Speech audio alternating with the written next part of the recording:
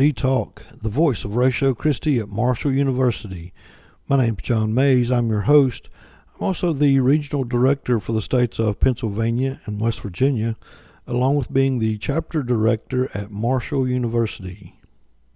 So, in today's society, it seems that a lot of people think that morals, morality, how we act, how we know good from bad, right from wrong, such thing as that, is up to the individual. And unfortunately, first of all, they can't live that type of belief consistently.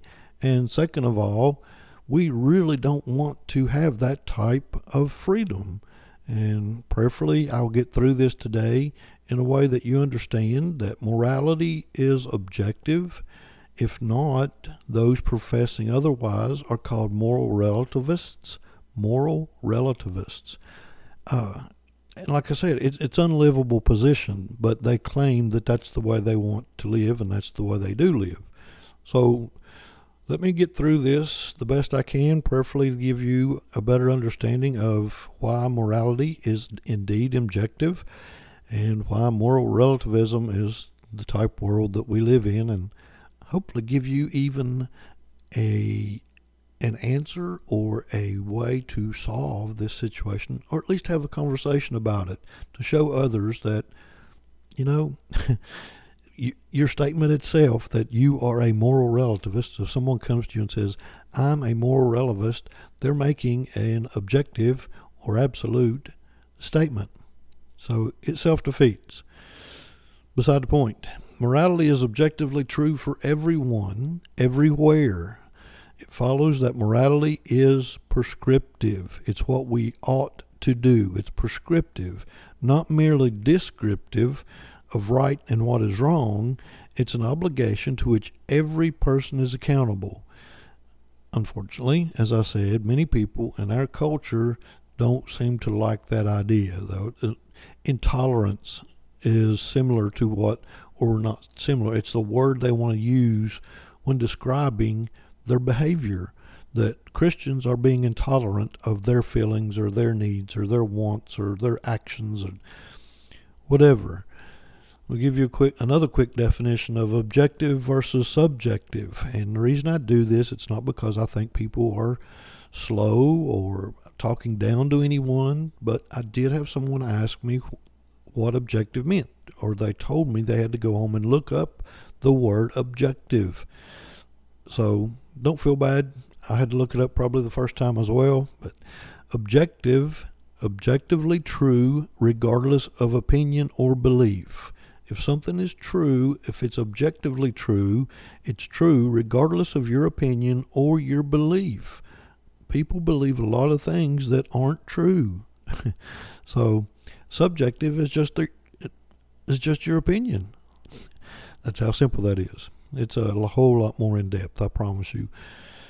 However, meaning are right and wrong, our morals, objective realities on all people at all times, in all places, or are they up to the individual person or culture? If morality is based on a person or culture, it leads to what I just mentioned, moral relativism. Societies and individuals decide what is right and wrong from culture to culture or person to person. you should already be able to see how this is not a good thing. But that's where our society and culture are headed. In fact, that's what most people, it seems, maybe not most,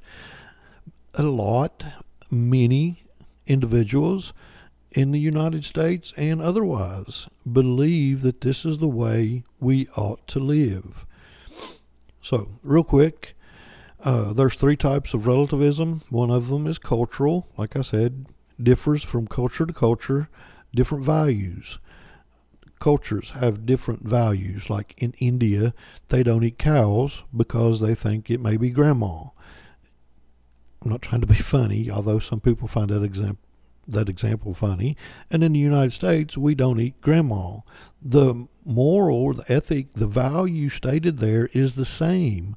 It's just a different culture. So there's your example of cultural reality. If they're making the rules based on culture, and conventionalism is the society decides what is right and wrong. Cultural says there's no right and wrong, while conventional says there is, but it varies. Majority rules, and morals simply become what is legal. So think about that. You think about in Germany that when Hitler, the Holocaust, you think about an example of a hot topic is abortion, that it's not legal in Mexico, but it's legal in the United States, different things like that. And there's where you're headed. Gay marriage, I want to talk a little bit about that. And this is why it's important to the church. We need to be able to have this conversation concerning objective morality. And I'm not sure why we don't have that conversation. Well, I am, but that's beside the point. Anyway, the third type of relativism, and that's what I'm going to spend the most time on, is called subjectivism or moral relativism, whichever. Moral subjectivism. It's one of many places the saying is true for you but not for me. Basically, someone would tell you to judge not is more likely than true for you than not for me. And when they tell you that, again, all you have to do is say, why are you judging me? You're telling me not to judge you, but you're making a judgment towards me. And it self-defeats. They probably don't understand, thus, the conversation and why we should be able to have it as a church. Moving right along. Other than the man, I promise I'm really trying to work on that. So why is it so important that the church, basically, our question is morality subjective, an opinion, or, as with truth, objective, absolute fact? Herein lies part of the problem. And why is this part of the problem? Because so many people in a church don't seem to really care, and I don't understand that. I've been through it numerous times. I'm not going to beat that horse to death, but one of the things that people tell me, well, they believe in Jesus, and I ask them, which Jesus? I think more people should ask that type of question. It's not obvious as you think, or it seems to be that the church thinks as a whole. They just think, well, we believe in Jesus and life is good and we're saved, and that's not the way it is. And that goes back to my talk on the church. They don't care. Sorry. Most often the church appears to be afraid, how's that, to address such topics head on. Instead of standing up and stating right from wrong, we're teaching an emotional, feel-good theology. And that breaks my heart. We're trying to help people be better people instead of teaching them the basic foundations of truth, morality, where the Bible came from, the resurrection, what's true, why we believe in God. I mean, you should have that conversation. You'd be surprised at the people that don't know which God, or that there's evidence for the God of Christianity. Instead, we're giving them nice little church sayings. People do not care how much you know until they know how much you care. Whatever. That's what I've referred to or been referred to as a pastorism. They don't want to answer the question. That statement doesn't answer the question. Gay marriage. A marriage is objective, and this is very simple. I would think, anyway, it's very simple. Do we just let people go out and change definitions of word? It would appear that we do. I mean, marriage is between a man and a woman. Always has been. Always should be. Always will be. But society tells us that marriage can be with whomever you want to marry because of love, and we shouldn't be so intolerant that we shouldn't infringe on their feelings and such things as that. We cannot live moral relativism consistently. It can't happen. It just doesn't happen. It self-defeats, but we sit back and we allow it to happen because we don't know how to have the conversation. Another example, abortion. Whether you're pro-choice or pro-life, that's not the argument. And we need to understand that as the church so we can, again, talk to somebody when we're talking about abortion instead of saying, well, it's their choice as long as it doesn't affect me. No, it does affect you, and it does affect your walk as being a Christ follower. Both sides, pro-choice, pro-life, know that murder is wrong. The question is, or the discussion, argument, whatever you want to put on that, is when the fetus becomes a human. Science says that at conception it's a person, so the argument has become, when does it become a human? A more or a stronger example, torturing babies for fun is wrong. If somebody tells you torturing babies for fun is wrong, then they need to seek help. But you need to find out why they can say such a thing. Because if they believe in moral relativism, or that morality is up to the individual culture or whatever, then they have to walk by a rape in progress. They have to disregard trespassing, stealing, any type of morality. If they say no to any of these, it self-defeats. But that's what they try to say. I had a guy, I've mentioned him before, it came to our Ratio Christi class at Marshall, and he professed secular Buddhism, whatever that may be. It's a form of atheism. But we asked him why he was late, and he said his bicycle was stolen. And I said, man, don't you wish you could say that was wrong? And he just kind of looked at me. I said, well, you say that you believe that morality is relative, that I'm intolerant, or however you want to phrase it. So in that case, your bike was stolen. I can say that's wrong. People shouldn't do that. You, on the other hand, that believe it's relative, cannot. Sorry. Just a quick example.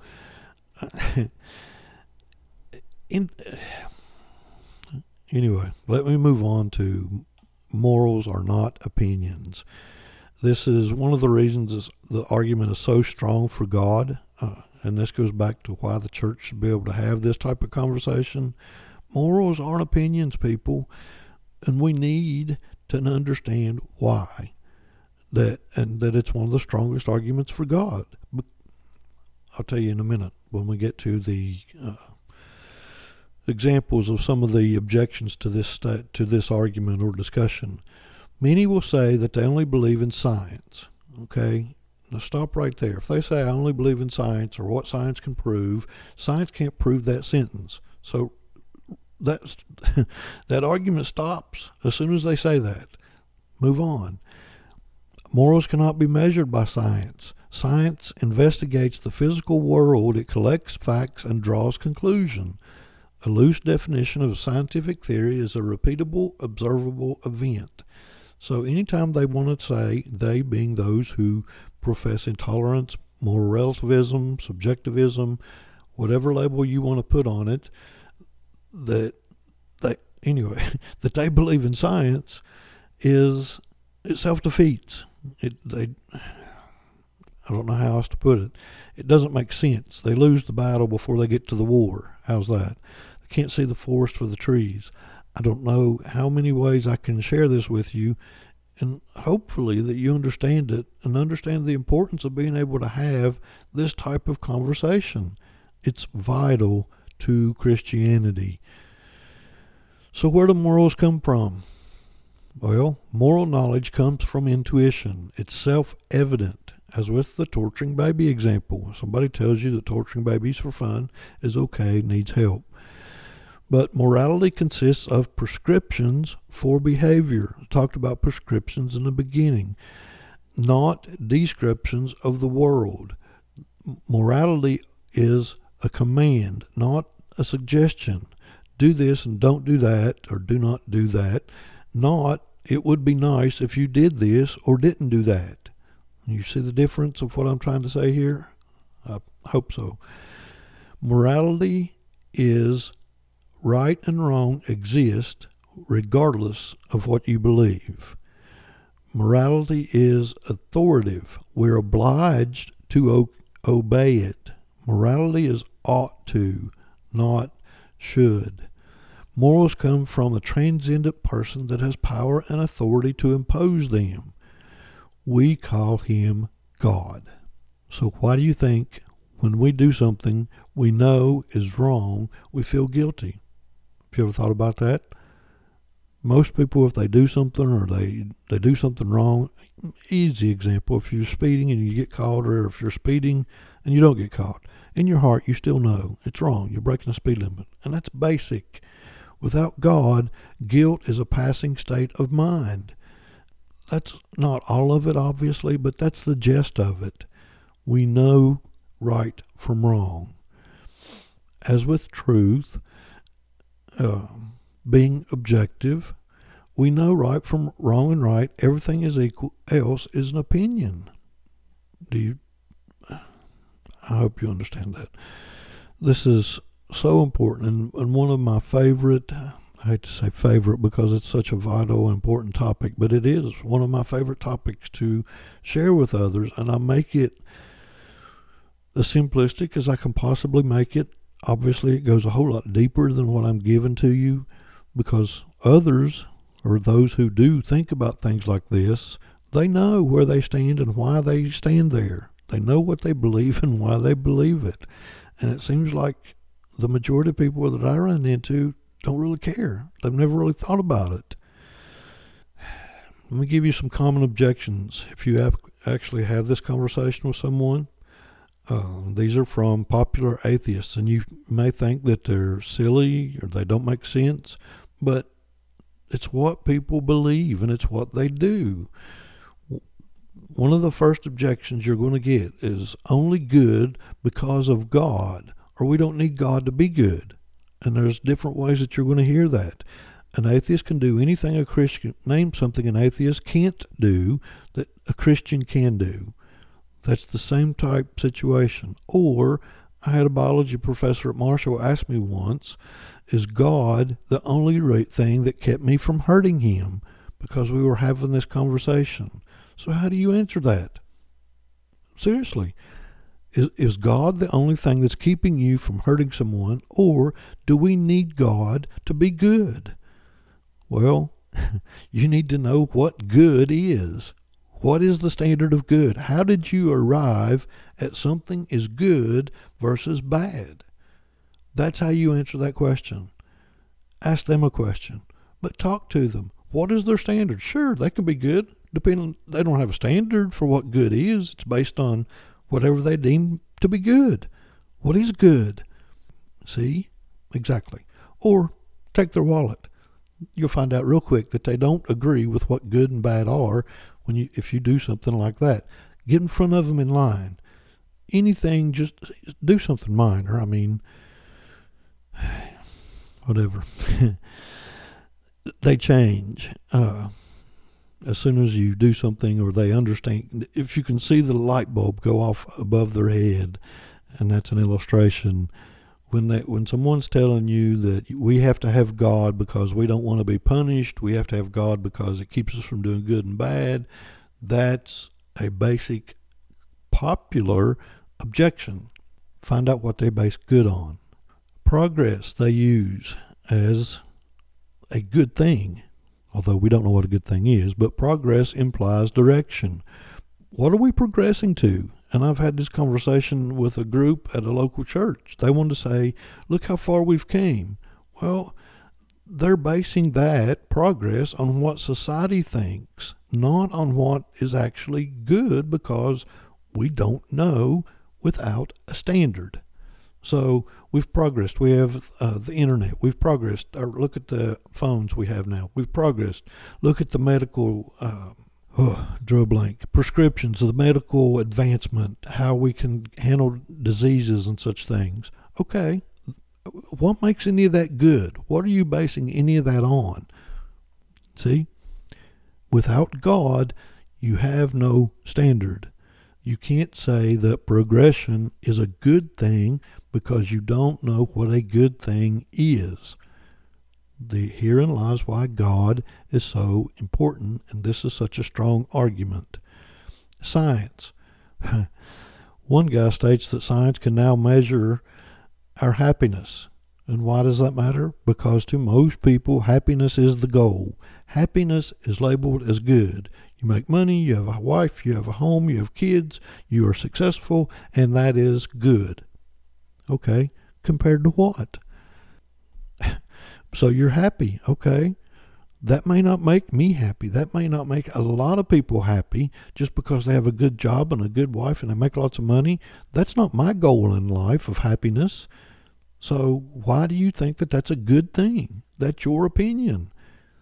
Again, basic, and these are coming from intelligent people that are atheists. These are the top objections, and they're in reality, they're basic objections to the argument that most people don't think about. And we have to. We have to as a church. Evolution. Our children are being taught evolution from grade school to college. I don't know actually where it starts. My children haven't came home and stated exactly that we're studying evolution today, Dad. But evolution is what's taught in our school.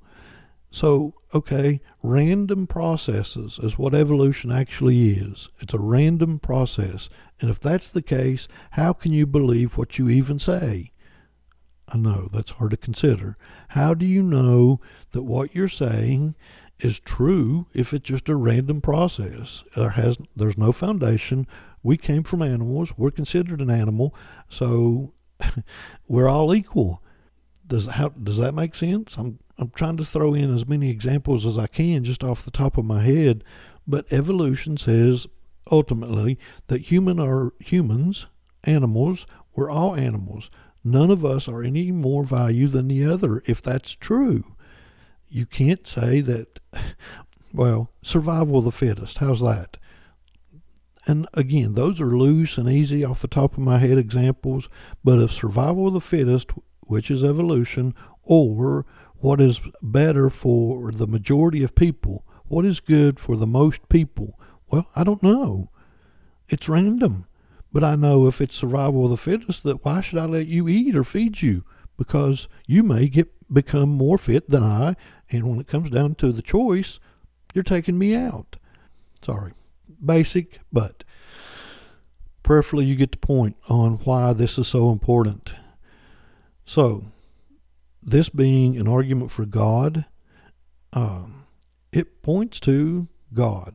Because there has to be a standard. C.S. Lewis said, how do you know a stick is crooked if you haven't seen a straight one? How do you know? That's what C.S. Lewis said. How do you know something is good? What are you comparing it to? Here's a fancy way, is what I put in my notes anyway, of using this argument. If God does not exist, objective morals, moral values, and duties do not exist. Okay? If God does not exist, objective moral values and duties do not exist.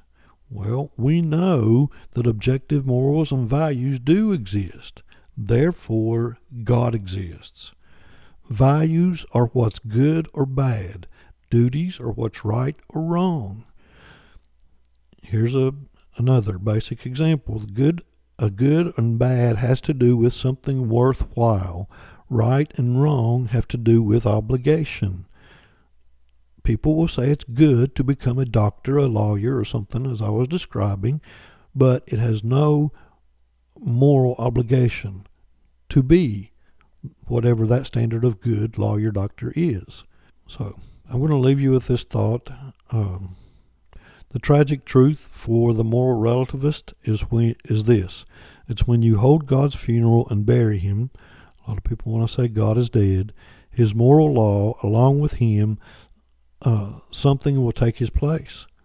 And that's where our society's headed. Something is taking God's place. That something will be an individual or group of individuals who take power and, in an authoritarian fashion, impose their own moral framework on everyone else. People, this is happening all around us. The world has already seen it happen in the past, in the regimes of Stalin and Pol Pot. Now think about it. That's where we're headed, and that's what we're getting because we aren't talking to anybody. We being the church. Sounds rough. This is one of those presentations. I did this Saturday. I was supposed to do this exact presentation, and it seemed really rough for me to get through. And it feels like I struggled on this one. Hopefully I didn't. Prayerfully you got something out of it and at least understand the importance of what we base morality on. And if you have questions or comments, please email me at johnmays@ratiochristi.org. Or if you'd like to join our financial support team, you can do that by going to johnmays.ratiochristi.org. And until next time, you've probably been thunderstruck.